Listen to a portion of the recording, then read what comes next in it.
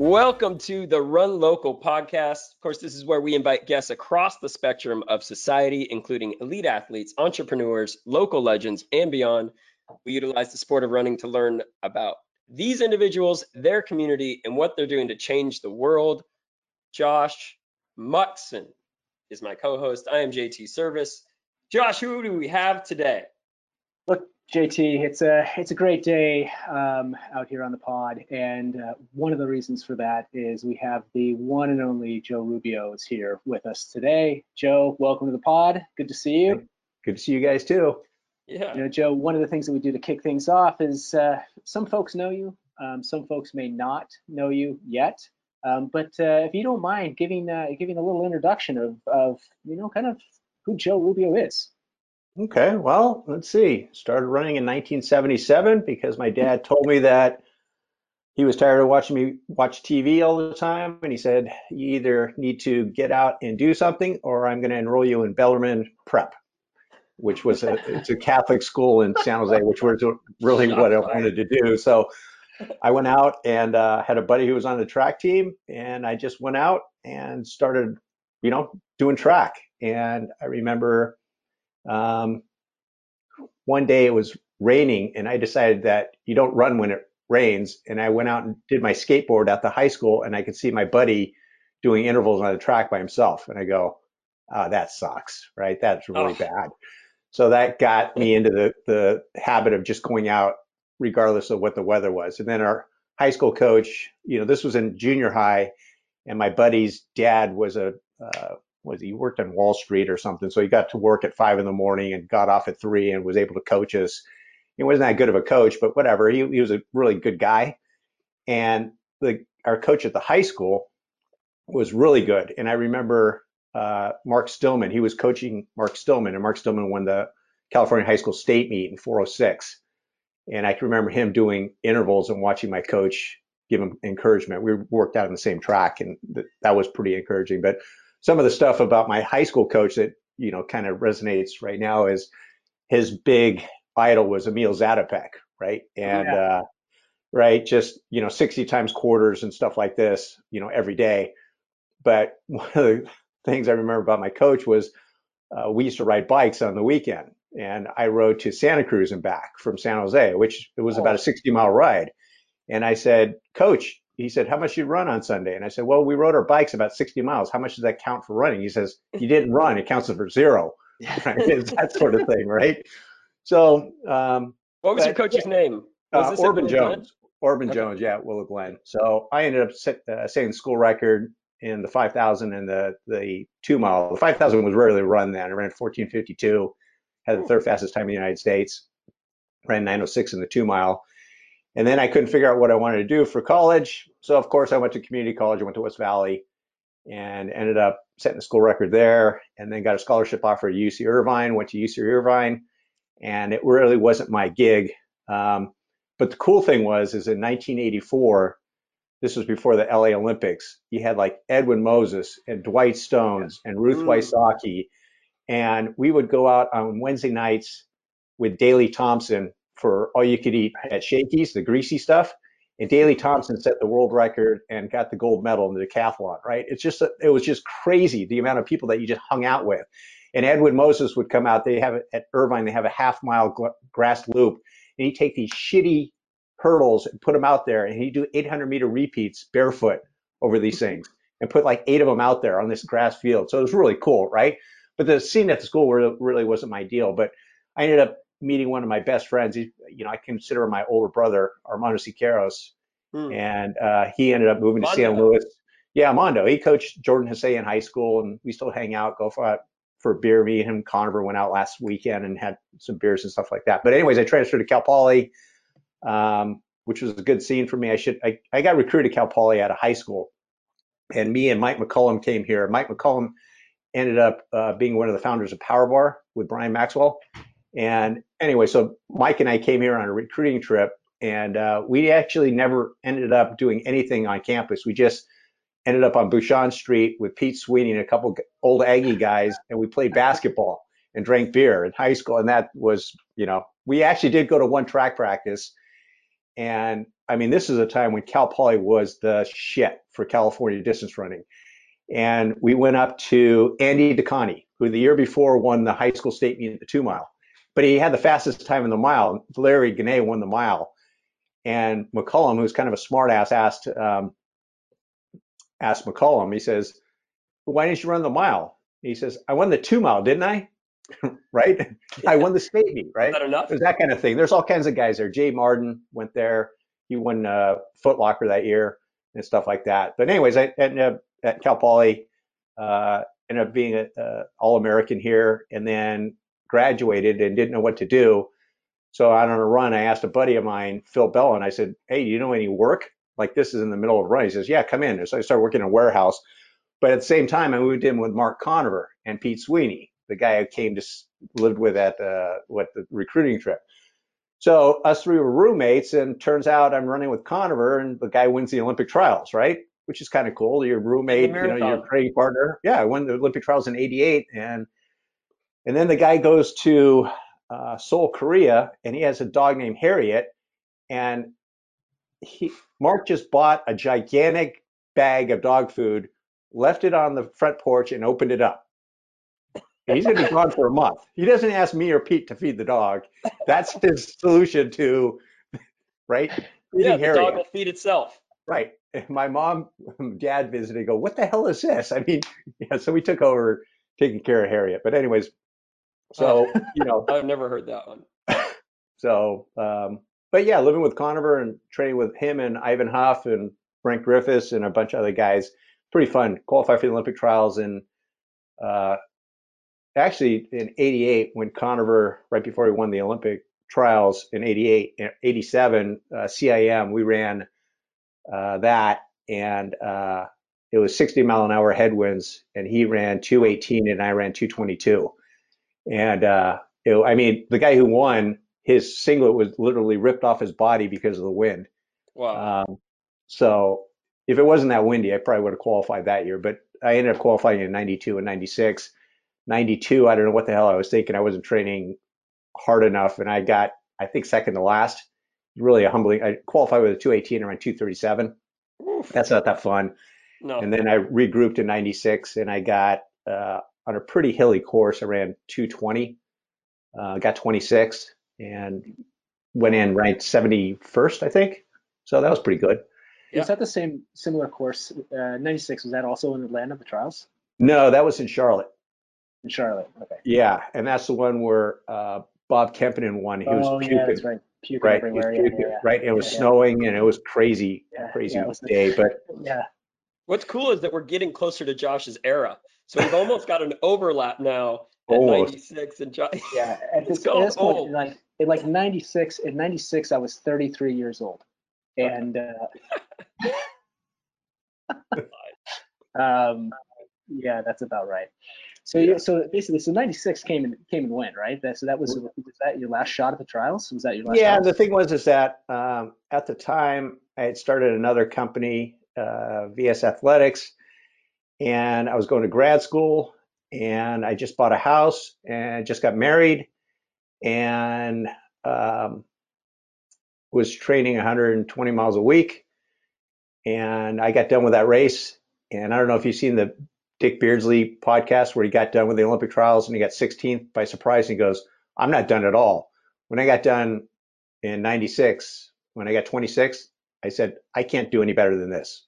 It was just, I can't train any harder given all the stuff I got going on in my life. Right. Yeah. And then I kept running some road races and stuff like that. But basically my competitive career, it was just the light went off. And then I ended up getting my master's degree, started that business, and then that kind of morphed into in 2004. I don't know if you guys know Mike McManus, but Mike McManus is in charge of right? Adidas, right? Well, he's actually in charge of athletes for Hoka right now. Now he's a Hoka guy. Yeah, but I think that was his career, right? Yeah. So back in 2004, he was in charge of tennis and running for Adidas. He was a rep for both of them. And we had a small shop in San Luis Obispo, and Mike stopped by to show some track spikes and some, team apparel and stuff like that. We're a pretty small company. And we got done. I said, Mike, why are you here? And he goes, I'm here to see you. And I go, that's bullshit. You're not here to see me. What are you doing here? He says, I'm actually here to see Tennis Warehouse. I said, what's Tennis Warehouse? And he goes, oh man, they got a kick-ass website. They're huge. You got to check it out. So then I check it out and I go, okay, well, that's cool. Right. They're based in San Luis Obispo and I'm based in San Luis Obispo. And that was about the end of it. And about 4 months later, um, Drew, my partner, there's an article in the Tribune when you actually read the paper, and he was talking about all these different things about why small businesses succeed or don't. And a lot of it had to do with the fact that, okay, you have somebody like me that's trying to do taxes and HR and programming and imaging, and it's just too much to handle, right? It's like you just can't do everything. Yeah. So his concept and my other partner Mark's concept is if you can keep someone like me focused on just running shoes and take care of the other things. So you have an accounting department for several companies, you have an imaging department, you have an HR department, so on and so forth. Mm-hmm. And you can scale that stuff, right? And have me focus on the running side, right? Yep, That should work. makes sense. And so what happened was once I read that article, the light went on and I called up Mike and I said, hey, get me in touch with these guys. And so I got in touch with them and we had three, 10 or 15-minute meetings. Yep. And then they said, when are we doing this? And I said, well, I got to put it on a 4th of July race. How about after that? Is that Pozo? Yep, after Pozo. So then on July 12th, we incorporated.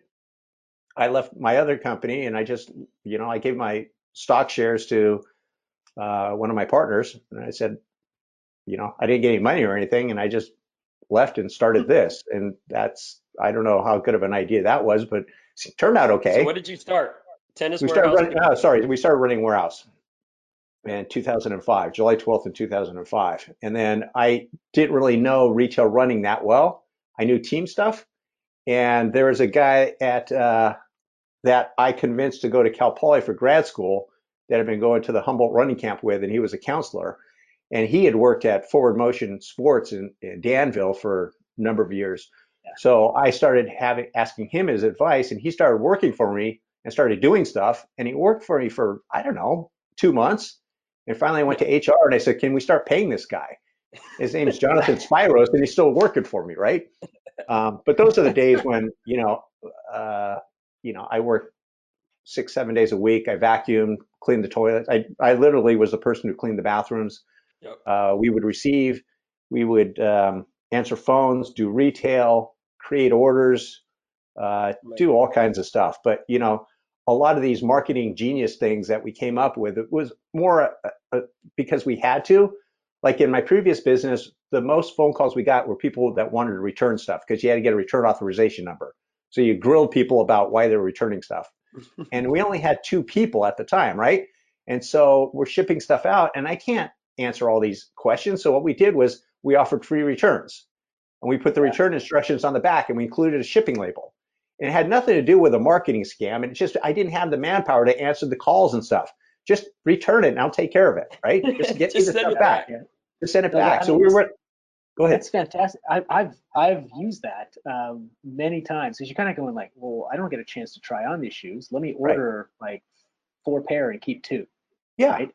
And then you're still coming out ahead with that. But it's from a consumer point of view. But that's how we came up with it. It was more of a sense of need. Like, pain in the ass. I don't want to do that. I don't want to deal with that. So just, here's everything. And I remember one guy in particular, he kept calling me and he says, hey, I keep shipping the label, the package back and it keeps coming back to me. And finally I realized after like the 3rd call, I said, there's a label in there that you need to put on the box. Are you doing that? He goes, well, no. Right? He has his own label. He gives it to the UPS guy and the UPS guy keeps delivering it back to his house. I mean, this is the kind of stuff you're dealing with, like early days, right? But now we have, I actually pay Tennis Warehouse to do our fulfillment and receiving and so forth. So for all intents and purposes, running Warehouse is buyers, marketing, web content, and customer service. And for that, we have about, I believe it's about 80 individuals. But if you take all the Tennis Warehouse people and all of our accounting, I guess if you look at just the warehouse people, it's about 500 people there. And then if you look at all our other, called D5, so there's programmers and everything like that. I believe that's about 150 people there, imaging and all that kind of Wow. stuff. So Total yeah, employees, total team.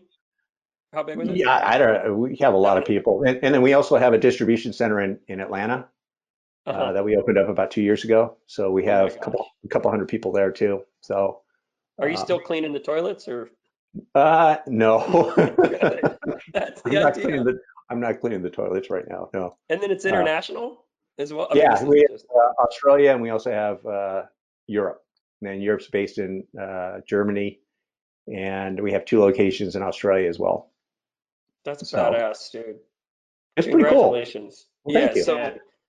So, my connection to all this was right around 2004, I think, or Yes. 2005. I Yeah. was the guy getting those stupid returns back at VS Athletics, working in Yeah. the warehouse Yes. with a guy at a straight edge, and I was best friends with the UPS guy, and that was it. And they just send me to the dungeon, That's and it.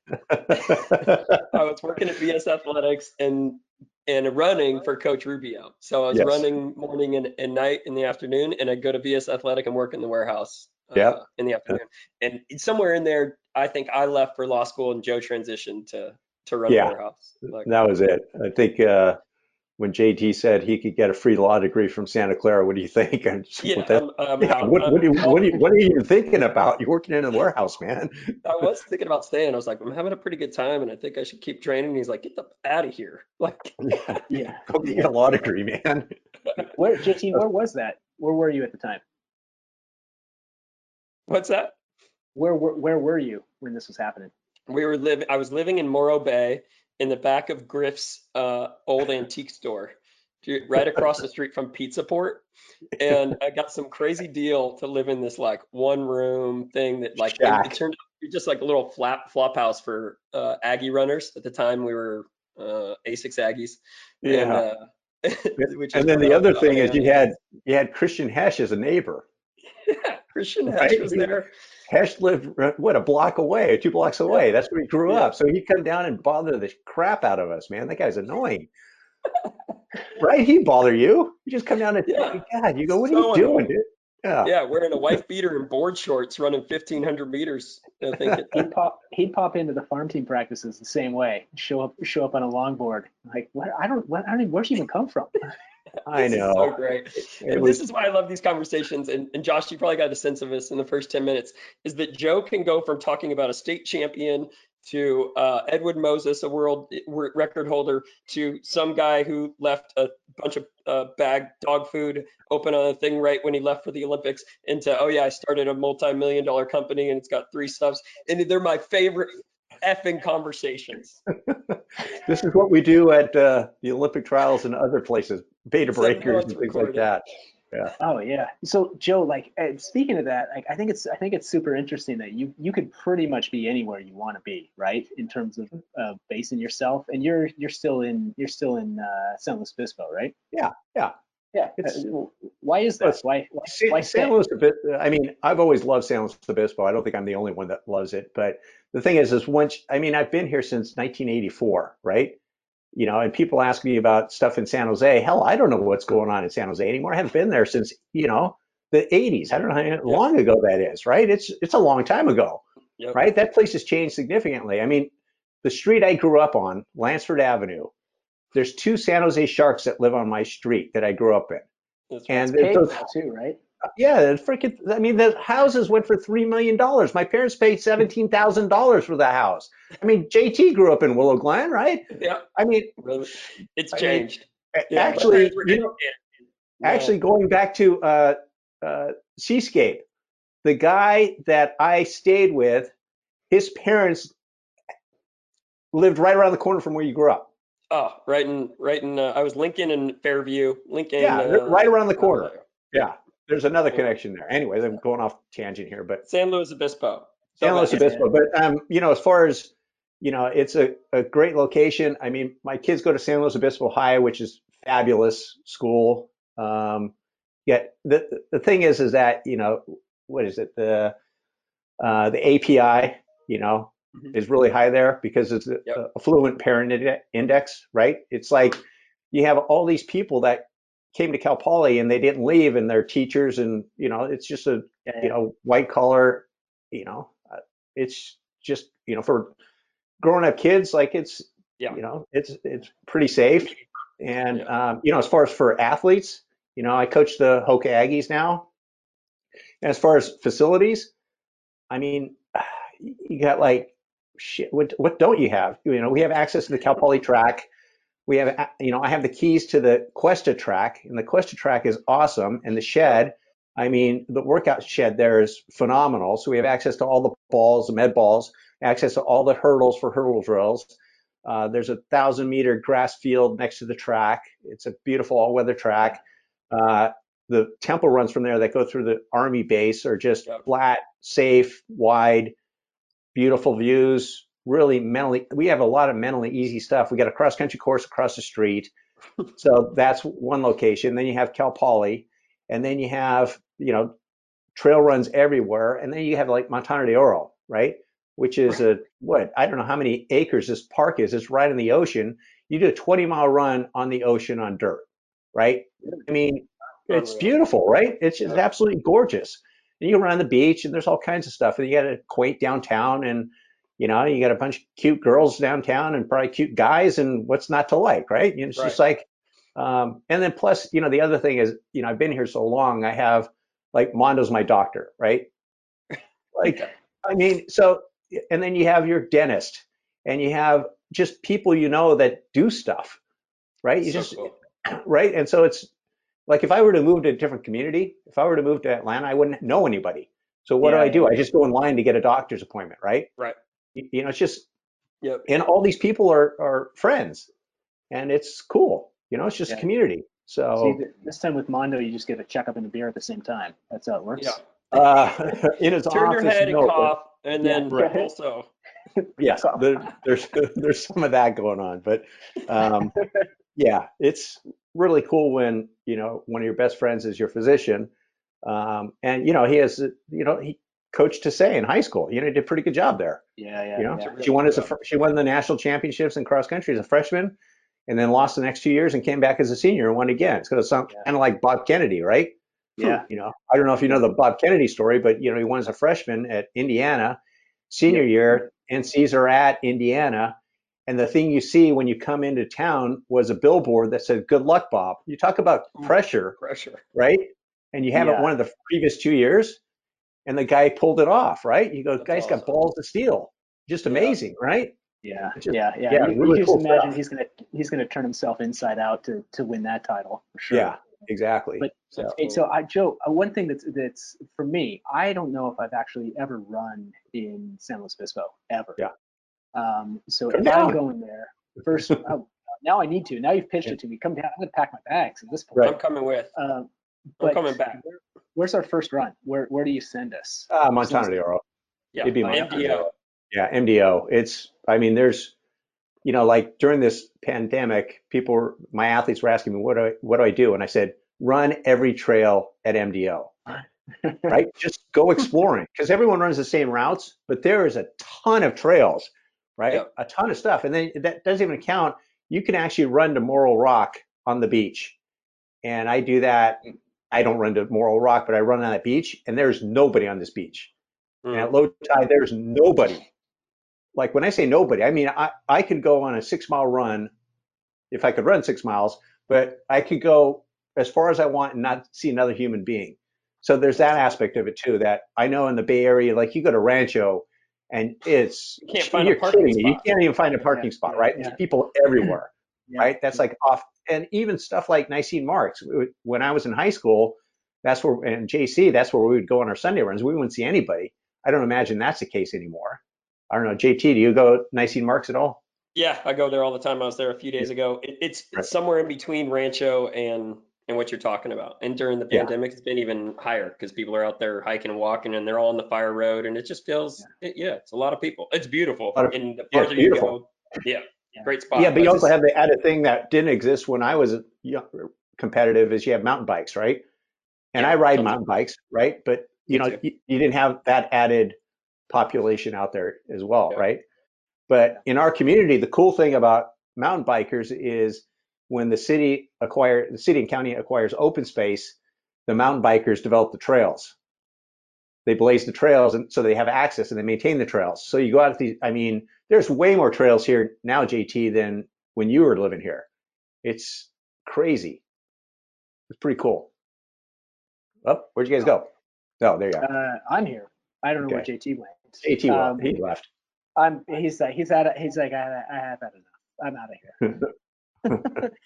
So Joe, that's super fascinating. Like, I definitely need to get down there and check things out. Yeah, Well, pretty you were mentioning a little bit about the coaching that you're doing in the team that you have there. cool. And one of the things that came up is, like, back when I was racing, I think like Jason Lenow was one of the steeplechase guys that I used to race against. And you mentioned Ivan Huff. I think he was a steeplechase guy Yep. from back in the day. Tell me a little bit about the kind of the makeup of the team right now that you have with the Aggies, and some of the things that you like to do in terms of coaching.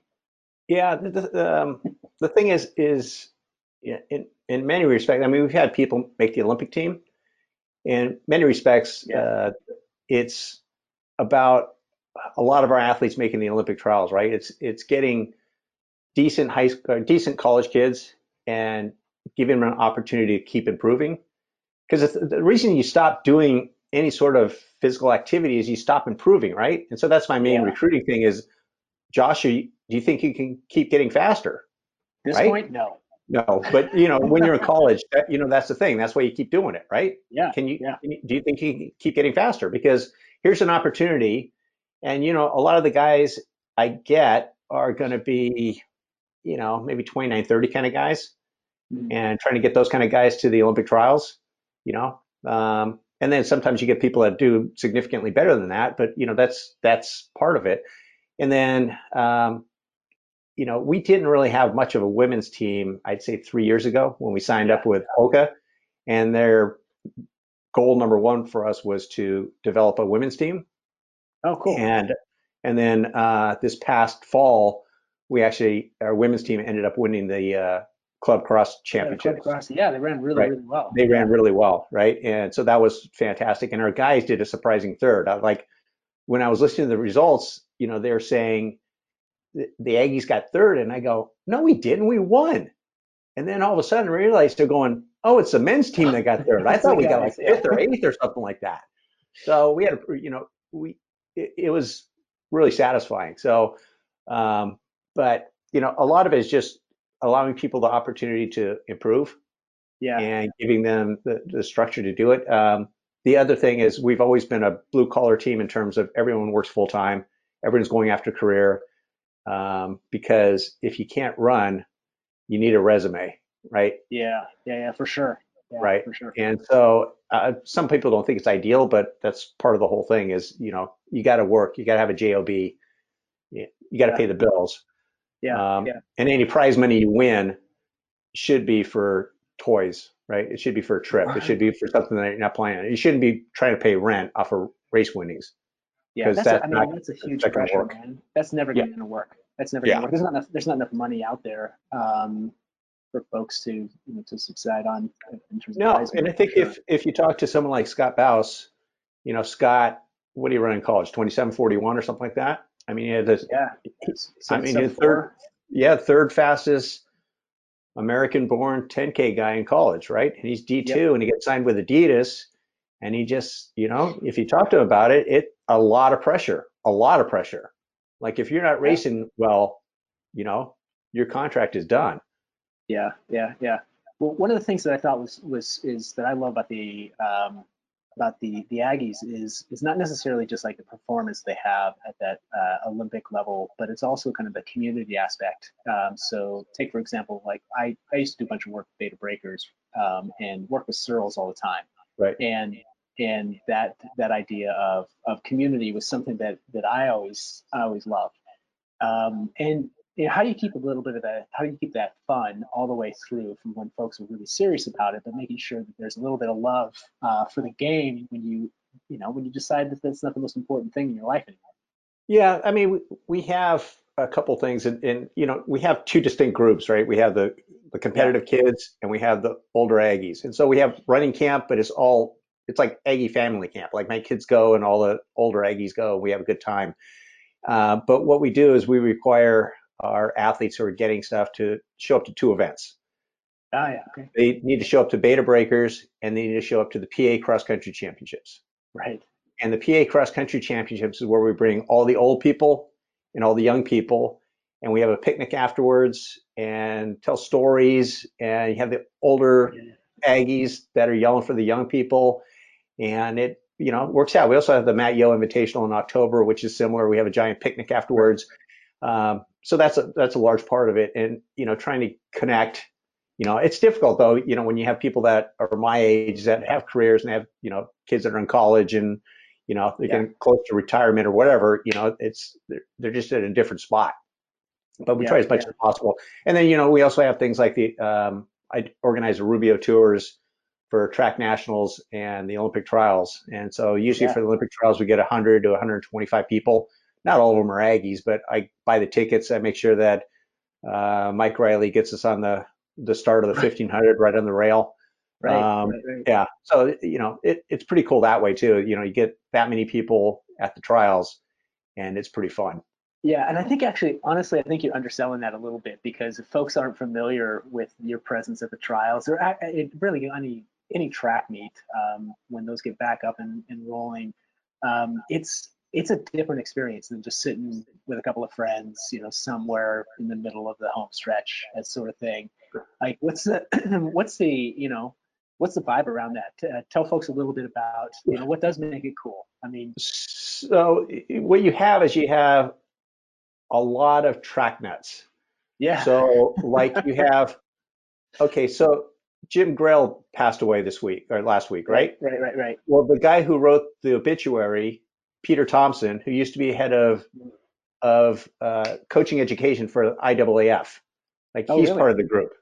And you have Mike Finelli. So I don't know if follow Mike Finelli on Facebook, Mike, yeah.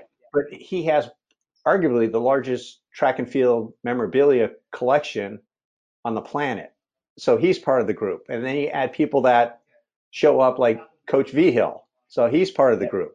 And you have Peanut Harms, and then you have Pete Sweeney, and you have just a ton of people that just know the sport. And so you're bantering back and forth. So it's like when you watch track on TV, for the most part, it's dumbing it down. This is not dumbing it down. Like you got to come equipped with your knowledge of the history of the sport, about the events and so forth. And so taking this to a second generation, my daughter, oldest daughter, is a distance runner, and she throws these crazy strategies into races. So she's pretty good. And I'll ask her where that came from, and she'll cite a meet from back in 2010 that somebody pulled, right? Yeah, and she's pulling this crap, and so it's like an unfair advantage, right? She's doing stuff that nobody knows what's going on, right? They're just used to just hanging and kicking the best they can, right. And she's throwing surges in like one of them was 1,000 meters to go, running each 200 faster than the previous one. Yeah. It's just stuff like that, but it's by osmosis, right? And she's telling the team about the history of the sport, right? And I think she took a track and field class in junior high, and they talked about John Carlos, and then she showed up the next day with a picture of her and John Carlos, and then Ashton Eaton, right? And then she shows up a picture with Ashton Eaton, right? And all these people that she's gotten to know over the years, and the teachers are, who in the hell are you, right? But this is part of it. She just gets to know these people. When she was a kid, she played Duck Duck Goose with Joan Benoit, right? Yeah.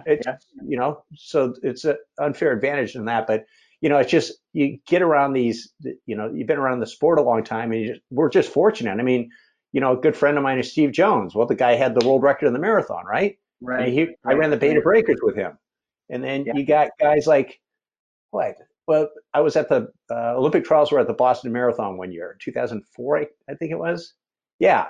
And so I'm sitting with Greg Meyer, who won Boston Marathon in 93, right? And he tells me he's got to go. And I go, okay, well, good to see you. Well, where he had to go was throw out the first pitch for the Red Sox game, because it was the 20th anniversary of when he won the Boston Marathon. And I see him the next day. I go, well, you asshole, why didn't you tell me you were going to go throw out the first pitch of the Boston, You could tell me that. That's kind Yeah, of cool yeah, yeah, stuff. yeah. That is You know, cool stuff. That is hilarious. Look, but I you think know the the thing that makes it super cool for me is like, even though you got all that knowledge, it's the attitude of the group is like, yeah, sure, come on over, grab a beer, hang out, like learn something. It's not exclusionary, right? Like yeah there's a lot of folks that are there, but if you want to learn and you want to be a part of it, just come on over. And what I find like is that's it seems like that's the same vibe as down in running in yeah, down at Cal Poly, where look, hey, if you love the sport, come on over. We all share the same sort of love for that, and we can all have that same sort of enjoyment. yeah And the point of it is like sometimes we as runners you kind of complain about whether or not there's enough I don't know, spotlight on the sport or there's enough events or something like that. And I think sometimes you forget about why we really love it, why we enjoy it. And it's not a lot of that community, right? It's like getting right. together and sharing the stories. Well, I have my opinions on why the sport isn't as popular as it could be. Yeah, sure. Let's hear I it. mean, so like right now, I can, well, maybe not this fall, but in normal circumstances, I could say, okay, my kid's a Steph Curry fan. I could look at the schedule. I could bring my kids, and Steph Curry's most likely going to play, right? Yeah, You yeah, yeah. know, Oh, for right? sure. I no, I Right? hear where you're going with this. I Right. feel you. I feel you. You And don't see anybody. the thing is that in track and boxing are the only two sports where the athletes decide where they're going to compete, right? And if they're going to compete. So this clicked in my mind a few years ago when we were at the 19th Street Cafe and walking to Hayward Field. And I'm walking with Pat Devaney and Mike Finelli, two of the most knowledgeable guys in track and field, and myself. And we're going to watch the qualifying for the World Championships in the 10,000 meters. Right, And right, we're asking each other who's running. right. You don't know. We don't know, right? We don't know who the hell's running. And so how do you sell advertising? How do you get people in the stands? I mean, you need competition. I mean, you think back in the 70s, you had Marty LaCour and Jim Ryan, right, in Pennsylvania, right? How many people watched that? Freaking everyone, right? Because you had the Yeah, two studs going against each other, and LaCour won. But you just had more head-to-head competition, yeah. and that's the large part of it, right? It's like Salazar setting up the 10,000 after a dual meet up in Oregon with Adrian Royal, the guy who beat him in the previous fall, right, at cross country nationals, and a vastly overweight, out of shape Henry Rono and This him. is Roto, And yeah, Rono won, exactly. right? But Yeah, it was yeah, Rono against Salazar, right? yeah, yeah. It's just And I think no, go ahead. and that's a no, I think that's the purity of the whole thing too. Is like if you asked, and you probably would know the times for that, but for the vast majority of things, like times are, but there's this huge focus on time rather than this idea of head-to-head competition. Right. And yeah, the fast times will come if you beat people, but this idea of just getting people to race each other is critically, I mean, it's critically important just to see, you know, see who you like and who you want to back, and create a little Yeah, bit of rivalry. Like that's you need fun. That's good great. guys and bad guys. So Yeah, you do. You need another personality, man. You need some another villains. kind of off the beat story here. Uh, so I don't know if you guys know Steve Miller, but Steve Miller's high up in track and field, and him and Vin kind of go back and forth. And anyways, Steve Miller was the head coach at Cal Poly, and a good friend of mine, Joe Fabris, who ended up being head of marketing and sales for Microsoft, a sub 4 minute miler, Yeah, right? Miller was his coach. of course. And so Miller went from Cal Poly, he went to Kansas State, and one of his athletes from high school was John Capriati. So Capriati came to Cal Poly, Jeez, really? right? And then Miller went to Kansas State. Capriati followed him to Kansas State. Miller became the AD at Kansas State. And then he got the job as global marketing head at Nike. So Yeah. Miller was head of the Barcelona Olympics for Nike. And Capriati, so first he was in charge of athletes at Nike, and then he left that position and brought in Capriati to be in charge of athletes. So that's where that came from. Anyway, so Miller ends up retiring after the Barcelona Olympics. Well, Fabris is working at Microsoft, and his office mate is an engineer, and they both cash out at about 40 years old, right? Yeah. And his office mate has this dream of making the Pro Bowlers Tour. So he tries for 5 years to do the Pro Bowlers Tour, and he doesn't make it. But he ends up buying it for $1.5 million. And he's an engineer, and he calls up Fabris and he says, I'm an engineer. I don't know how to run this thing. What do I do with it? And he says, hey, let me call my old coach, Steve Miller, who just retired. He knows how to do this stuff. So the engineer hired Miller to be the head of the Pro Bowlers Tour. So Miller calls up, his plan is to make you're a good guy, Josh, you're a good guy, and JT, you're a bad guy. Yeah, And like wrestling, says, like WWF. right, you make characters, right? And Josh says, I don't want to be a good guy. I want to be a bad guy. Nope, Josh, you're a good guy. And you're going to go to these events. And I don't want to go to those events. Well, you don't want to be part of the Pro Bowlers Tour, do you? So he had these matchups, and you could sell advertising, and it got on ESPN. And now you look at it and you go, holy shit, look at this thing, right? It all started with good guys and bad guys and competition on a consistent basis, right? That you could sell advertising on. And then people could count on it. And you could tune in and see Jim Ryan versus Marty McQuarrie. Yeah, right. And there's pockets of that too, right? Like I feel like the shot put is perfect for this. Like shot put, pole vault. Pole vault. I mean, those two guys in the pole vault, they're genius, right?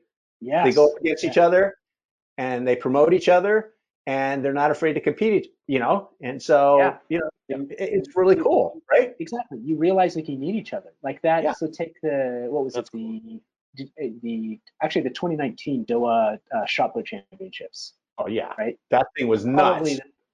Probably one of the best competitions, hands down, I've seen. Yeah. And it wouldn't have been that good if you didn't have those guys wearing different uniforms. Right. Yeah. If they were all blanketed in like one shoe company's uniform, they all become kind of a little bit faceless. Do you remember back in the day when Reese Hoffa used to compete with a luchador mask, and he was in the shot put? Yeah, I lived with Adam Nelson for a while, and so it was like Adam Nelson and Reese Hoffa was in that mix, and I had an old college teammate a guy by the name of Joachim Olsen, who was from Denmark. And all these guys like kind of had these personalities, but Reese Hoffa's like, I'm going to take it one step further. I'm not even going to be called Reese Hoffa. I'm just going to be the mask thrower. Throws on this luchador mask. Everybody knew it's him. And he gets out there and he's tossing the shot put around with that mask, and I'm like, okay, he's onto that. And then Nelson starts tearing off his shirt, when he's going to go into the ring. Right. Okay, we need more of that. I don't even care what he's throwing. You guys couldn't be doing anything. So the one time I met Adam Nelson, I said, your picture's on the backside of my toilet. So he was on the cover of Track and Field News, and I was on the backside. He goes, what are you talking about, man? Right. Weirdo. Yeah, you weirdo. So yeah, Joe. That was actually the only time you met Adam Nelson, man. He's like, here's the toilet guy coming. So we need more luchador masks. We need more good guys and bad guys, and they need to actually face off, and we need to know when it's happening. You got it. Right. Because and sell beer, for crying out loud. Yeah, the beer thing. I mean, one of the best Olympic trials was and this was kind of funny because I talked to Pat Hitchings, who used to be at FloTrack, and he went to, he's from New Orleans or something like that. Yeah. And he couldn't believe that the Olympic trials in '92 were in New Orleans at Tad Gormley Stadium. Yeah. And the cool thing about that was Dan and Dave's year, right? Where that went haywire. But they sold booze, not just beer, hurricanes. Yeah. Right? And they had the slushy drinks and all that stuff. And it's Louisiana, and you got Bourbon Street, and it was awesome. It was absolutely awesome, right? It's just like, really, you can't have beer at a track meet? Are you kidding me? Seriously? What? Yeah. Do you know how much beer these have had to sneak into track stadiums for the last 2 decades based on that? In 1984, the Aggies snuck in a keg of beer at the LA Coliseum. Get an entire keg in a track stadium. Well, and then when Nationals were at Stanford, this was in the 90s. Chris Shilley snuck in a keg there too. So it's doable. Good. Yes, it's doable. Kids, it's It's doable. doable. Yeah. Yes. Never set your sights high. Yes, exactly. Speaking of the Aggies, and I don't, in my absence, my internet went away for a while as I was trying to hack the mainframe. Um, I don't know if you guys got into anything with Hoka One One. They are the sponsor of the Aggies, but also seemingly one of the winners in this space right now. Uh, Oh, it yeah. I mean, I can speak on like, the business side of things. I mean, well, Hoka's I would been, like to hear a little bit on the business side of things because I would say 2012. I'm working for Dean Karnassus, and we're at a North Face Endurance Challenge. And this crazy Frenchman comes up to us with a Jean-Luc. shoe that looks, yeah, Jean-Luc. Oh, I didn't know who he was then. I thought he was an insane person. He was He is wearing big insane. marshmallows on his feet, and Right. he was walking around. And I was like, well, that stupid thing's not going to work. But gosh, Dude, So, wish I would have invested in. I remember the very first time I tried out a pair and I thought like, okay, well, they look a little different, ridiculous. And you put them on Right. and we're like, this is the greatest thing I've ever put on my foot. It felt it I love just like the actual squishiness, the responsiveness, the whole thing. And then just the shoes gotten better and better. And that was probably, I don't know, it was like 10 years ago, something like that, 7 years ago. yeah, Yeah. the, So, the, so the Joe, how interesting Yeah. thing about Yeah. Hoka is for someone who hasn't run before, if you look at the shoe, it's kind of like a visual technology, right? It's like it's thick and it should be soft, and you pick it up and it's lighter than you expect, and you stand on it and yeah, it's soft, right? Squishy, Yep. And the other, when you talk to Jean-Luc, a couple of the things that he talks about is, they were the first ones to popularize the rocker, right? And, he talks about the most efficient shape on the planet is a circle. So when you run in a pair of Hokas, it kind of propels you forward. And that's the big thing on Mm. carbon plated shoes right now, right? Is having a rocker of some sort. And then the other thing he says is a visual, you want to, if you think about the guys on the moon walking, they're doing this thing, right? Bam, Hmm. bam, Oh, bam. And that's the sensation that he's looking for there. But, the thing with Hoka right now is we look at their innovation and stuff. I'm fortunate because I can look at stuff, I'm looking at stuff that they're not even going to introduce until 2021. mm. But they're coming up with solutions to problems I didn't know existed. So when I say Hmm. that, it's like you have a specific tool for specific job, and they're coming up Yep. with stuff, and you go, oh, wow, Hmm. that's really right. I hadn't thought about that. So they're coming up with all these different solutions.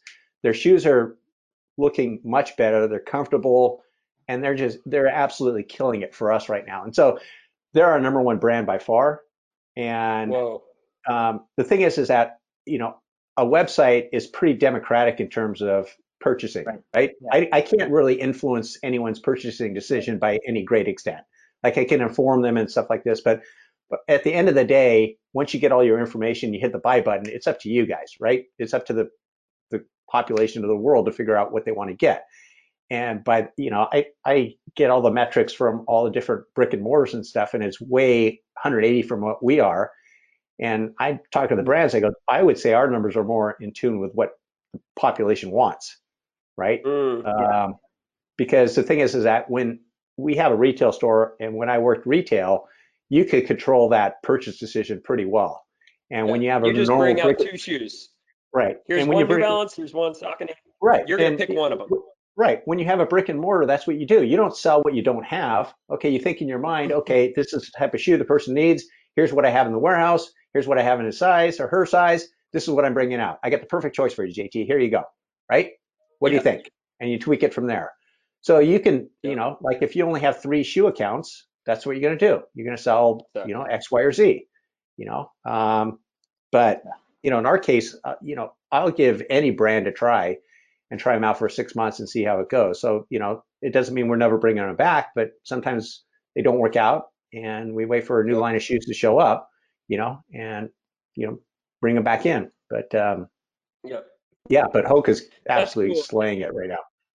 They're slaying it, and you're talking it from the technical point, and some of the technologies coming out, and the people that just love the shoe. I I get to see it from a marketing and a storytelling perspective, which I think has a lot to do with it.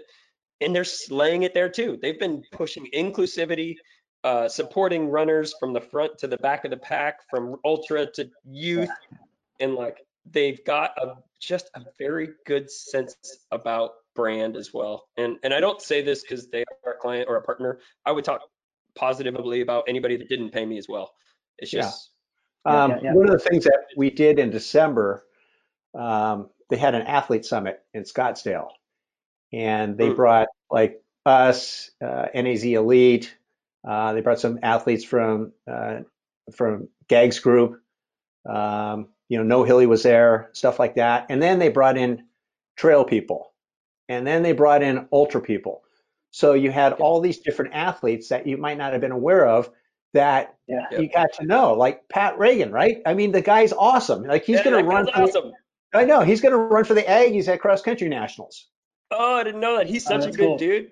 Yeah, it's just stuff like that, right? And you just get this Yeah, cross pollination. You start to appreciate different athletes, and it's really cool. Like they brought in what's her name, Julie Moss. So yeah, if you guys don't know Uh, Julie Moss, I used right? to They I brought used her, to announce yeah, triathlons with Julie. So Julie and I and did she did triathlons. such a fabulous job of speaking, right? And for those in the readerland who don't know who Julie Moss is, she was the one who popularized. She was on Wide World of Sports when that's what we watched every week, and her story about going into this thing completely unprepared and just falling apart, where she just, like Yeah. she crapped on herself and she fell down, and she was winning by what 45 minutes, and then I mean, she's crawling to the finish line, and the Yeah. second place lady passes her right before the finish line, right? Yeah. And then Yeah. she It oh, is the collapses, and that image.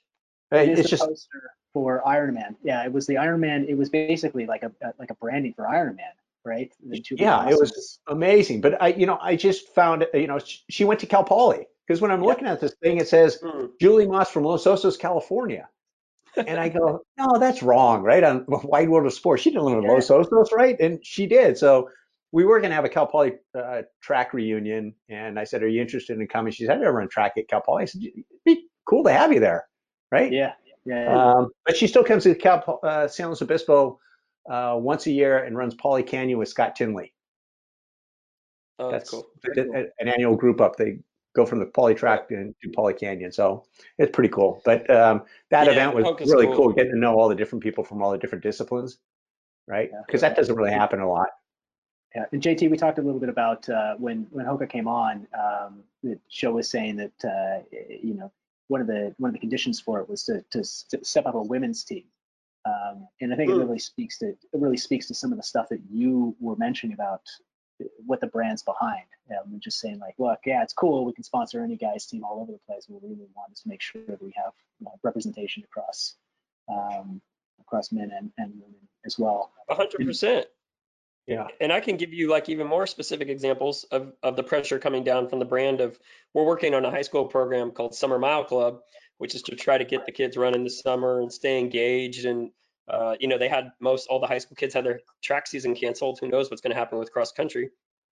But it's all about how do we engage just as many female runners as we do and as our boys runners that have the traditional dominance in summer training and stuff like that. yeah, But yeah, Yeah. and yeah. maybe that's a great segue to Joe, who is not only a coach, but he's also a father of a high school athlete. And I've kind of experienced that too with my dad being a coach and me kind of like toiling with surfing, basketball, and everything but running until I finally saw the light. How do you balance being a coach, knowing the right thing to do, and then also being a dad at the same time? I think there's a So, lot of people that listen to this that's just like, so I you want your haven't kids to spent, run and you want them to do the right thing, but how do yeah. you So manage my that? my oldest daughter is a distance runner. My youngest daughter is a pole vaulter, right? Um, Right. and the pole vaulter was a gymnast, and I introduced her to Jan Johnson, who's silver medal or bronze medalist in '72, had the world record, Pre's roommate, all that kind of stuff. And he said, "Come out whenever you want." And it was about 2 years before she said, "I'd like to pole vault." And so now I drive her up to Tascadero every Sunday, and she gets to, like, arguably one of the best pole vault coaches in the nation, and she just goes up there and dorks around, right? Sometimes she's So vaulting, cool. and sometimes she's just jumping on trampolines and stuff like this. But she's hanging out with college females that are vaulting 13, 14, 15, not 15, but 13, 14 feet, right? And she thinks that's normal. Yep. So that's kind of cool, right? It's like, I said, how'd it go today? She says, well, I only cleared 10 feet. She's a freshman. And I'm looking on the thing, and she'd be the top vaulter at her high school right now, right? She goes, well, I didn't vault 13 like this person did, you know. That's And so then the cool. older one, so that's pretty easy. I don't really know anything about the vault. But with my oldest daughter in cross country, she's running pretty well. And then I start giving her feedback and start, talking to her about stuff. And I'm too stupid to realize the more I'm talking to her, the worse she's running. So, and then we're getting to the end of the season, and the county meet doesn't go great. And then I'm giving her more advice, and the league meet doesn't go great. And then finally I said, we go out to dinner. I said, sweetie, I think I'm done talking to you about running. If you want to talk to me about running, just because I think I'm stressing you out. And she goes, yeah, you're effing stressing me out. Just stop it. And so after that, she started running really well again. So that's it. That's all the lesson I needed, right? And then Uh, her coach and the former coach of the high school, we go golfing every Wednesday. So I get all the input on, the cross country team there. And, yep. Adam, who's the head coach there, asked me if I looked over the training advice he gave. And I said, nope, you got it. It's all you, man. Yeah. So the only thing I'm doing right now with Grace is back in January, I said, you need to start contacting the colleges that you want to go, you're considering going to.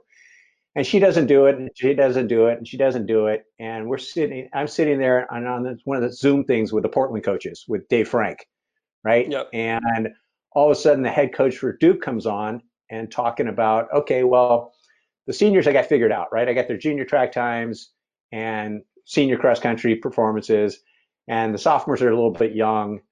And then I said, Gracie, come over here and listen to this. And so the coach from Duke said, the ones I'm worried about are the juniors, right? I don't have their junior track Yep. times, which is usually largely what I go on. I have some Mm. of the cross country stuff, and I have their sophomore track times, but that's not Yeah. really indicative. And he says, I need these athletes to contact me so they get on my radar. Right now, I have nothing to go on. And then all of a Hmm. sudden, the light goes on Grace's head, and the next day she starts, because when her dad says it, oh, that's just dad talking. Dad doesn't know what the hell he's talking about. That's great. But when the head coach of Yep. Duke, oh yeah, okay, now I got to get off my ass and start contacting these coaches. So now she's, That's awesome. it's going pretty good.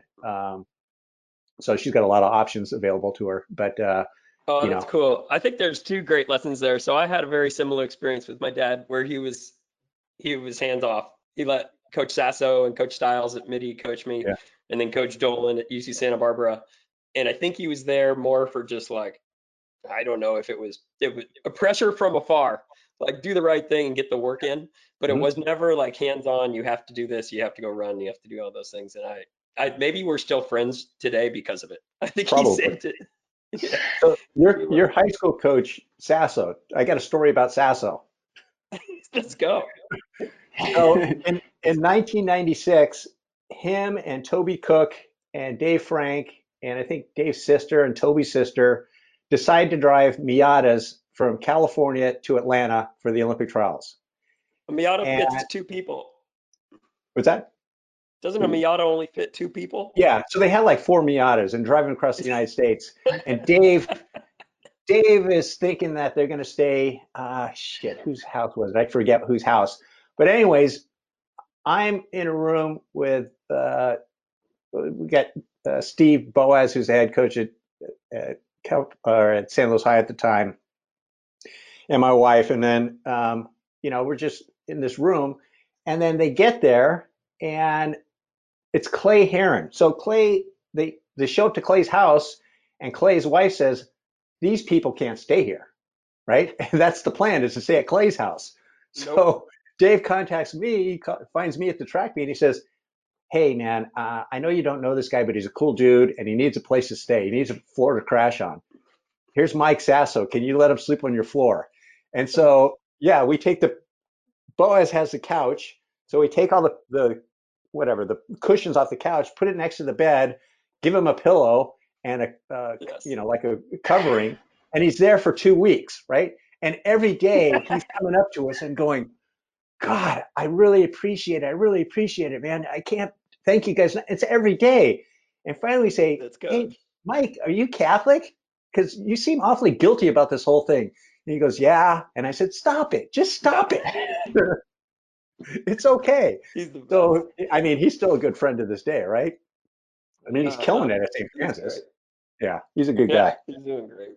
Yeah. He's working hard. Oh, it's so cool. Well, this reminds me of like Joe. There's a saying in music where someone is your DJ's favorite DJ, right? Like you don't know who that person is, but he influences like so many things from afar. And Josh, that's what Joe reminds me of. He's like your coach's favorite coach, or your Yeah. businessman's favorite businessman. It's like not everyone knows Joe Rubio. They're starting to, but then he connects the entire world to all these people. There's a lot of Yeah. dots. Your DJ's favorite DJ. Yeah. Thank you. DJ Rubio. That's a great name.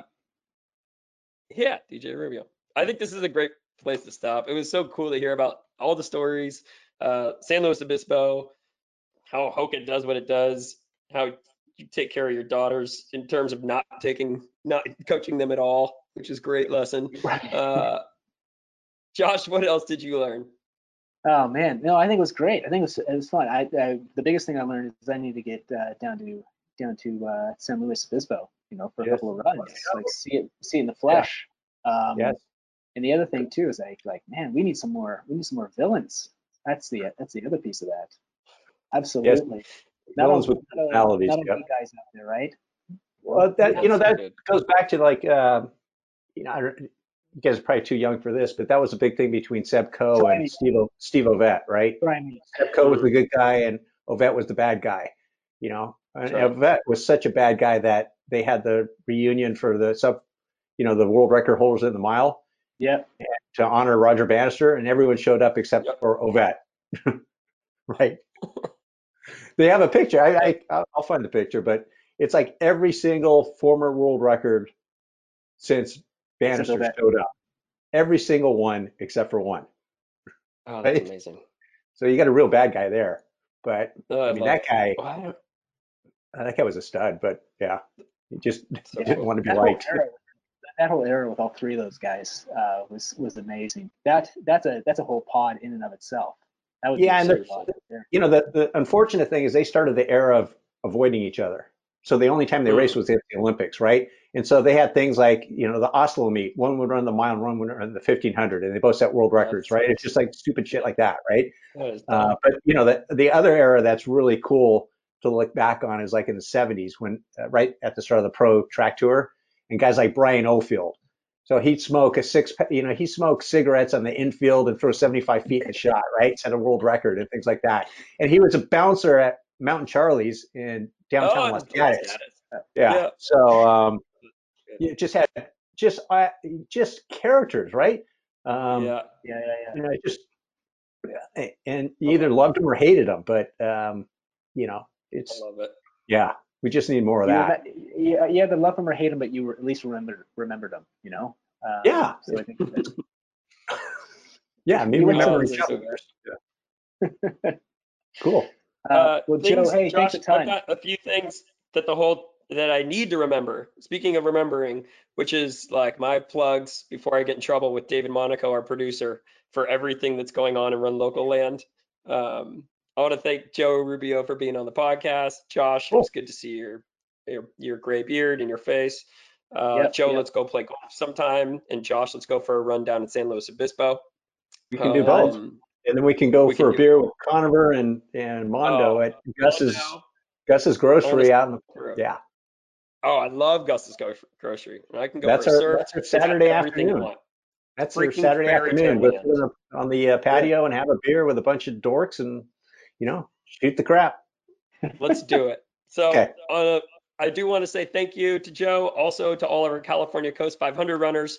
You're running virtually up the coast. Soon you will be in San Luis Obispo. This is a great time to listen to this podcast so you can hear about San Luis Obispo while you're running around. We also have a few things coming up for runlocalevents.com. That's across the bay 12K. That's also virtual. Silicon Valley Half will be this fall and or virtual. All this information you can find at runlocalevents.com. com or on the social medias. That's all we have for today. Everyone be Cool. safe. Cool. Thanks, guys. Cool. Thanks a lot, Bye, Joe. Joe. Peace.